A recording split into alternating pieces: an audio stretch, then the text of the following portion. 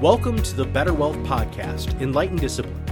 I'm Matt Halloran. I will be your host for this podcast, and I'm joined as always by Scott Stauffer, an experienced financial advisor who is a designated CFP or Certified Financial Planner and the managing partner of Better Wealth.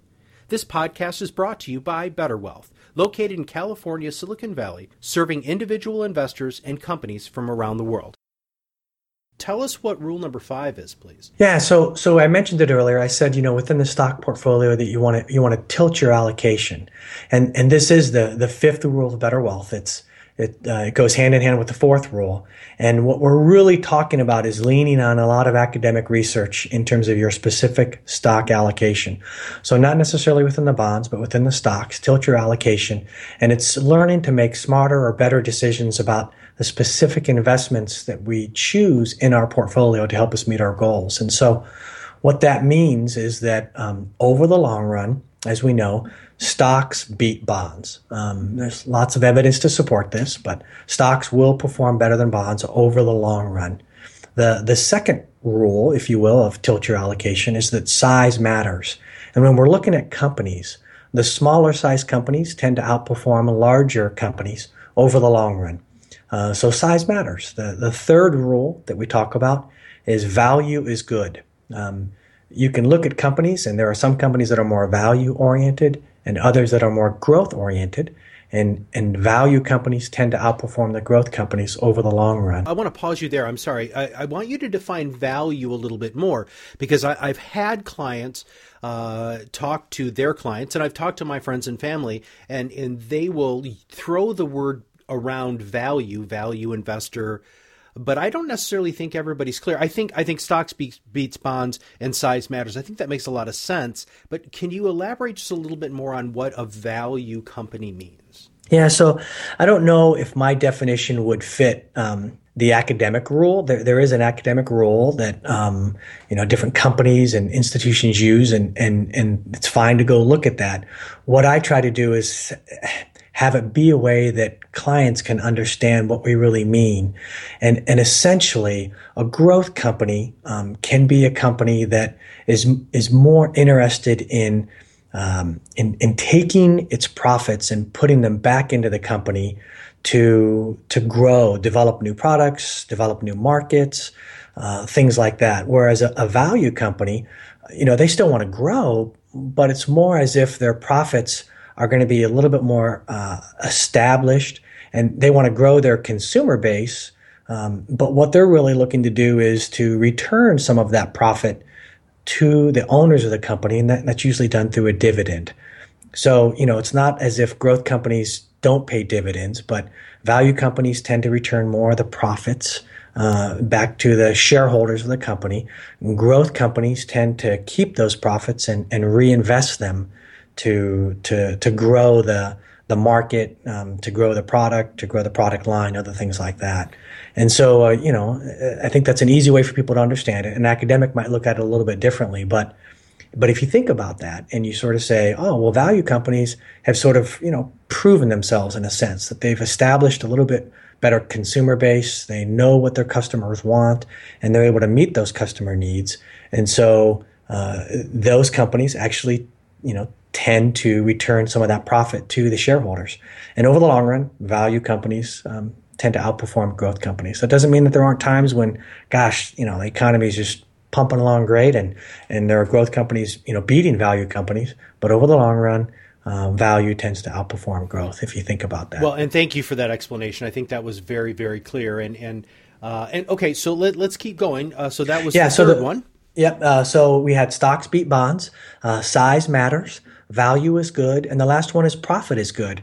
Profitable companies tend to outperform less profitable companies. Sometimes that's a measure by how much cash they have on hand.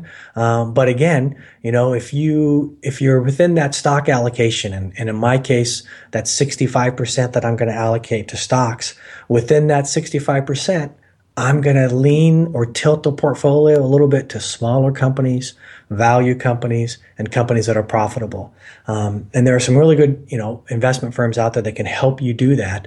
And that's what my job is to find them. Now, there's a lot more information about these rules on my website. There's a lot of academic research, but I think this is an easy way for for people to understand what tilt your allocation means.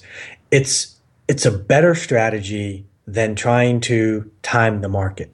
It's a better strategy than trying to pick winners or losers, gamble with your stock picking. It's a better strategy than trying to say, well, here is the type of company that's going to do well in the next quarter or the next 5 quarters, right? Again, stick with that allocation of 65%, and then maybe 5 to 7, 5 to 10% within that allocation, you're going to tilt it a little bit to smaller companies, value-based companies, and profitable companies. And make sure, if you do want more information on this, go to betterwealth.us, and you can find a lot of the stuff that Scott is talking about here. Now, I'm going to play devil's advocate here, so bear with me. So you're talking about making sure that we're tilting our allocation, and you've talked about some different splits between stocks and bonds, but why do I even have bonds in my portfolio, especially like where we are today in 2016? Yeah, it's a good question, and it's one that I discuss all the time with my clients. And I guess I have just one thing that I continue to come back to is we know bad weather is coming, right? We can never get away from the bad weather. So it might look really sunny out there right now, but we know that the storms are coming. And what bonds can do in the portfolio is they can help protect your portfolio in bad markets. There have been, I think, 3 times in history when both stocks and bonds have gone down together at the same time. But over the long run, when stocks are going up, bonds tend to hold their value or go down a little bit. And when stocks are going down, bond tends to go up. So it really is just an issue of knowing that bad weather is coming. The other thing that I'll talk about with bonds is that since it's not a great interest rate environment right now, people are talking about what I call they're tilting their bond portfolio. They don't call it that, but I think it's okay to tilt the stock part of our portfolio, but I don't think we should tilt the bond part of our portfolio. And what people mean by that is they start reaching for yield. They start looking for bonds that can pay a little better interest than what they're getting right now. And what I will always say is that we carry enough risk in our stock allocation for our portfolio. Let's not reach for yield. Let's not bring in more risk to our portfolio than we need. So again, it comes back to that number one rule for finding your balance. Don't let trouble in the door. With the bond portfolio, it's really about providing stability in the portfolio than it is trying to get a great yield out of that bond portfolio. And so that means it's sometimes that our bond portfolio might not help us as much as it has in the past in terms of total return, but it's still going to provide stability when the bad weather comes. And that's what we depend on.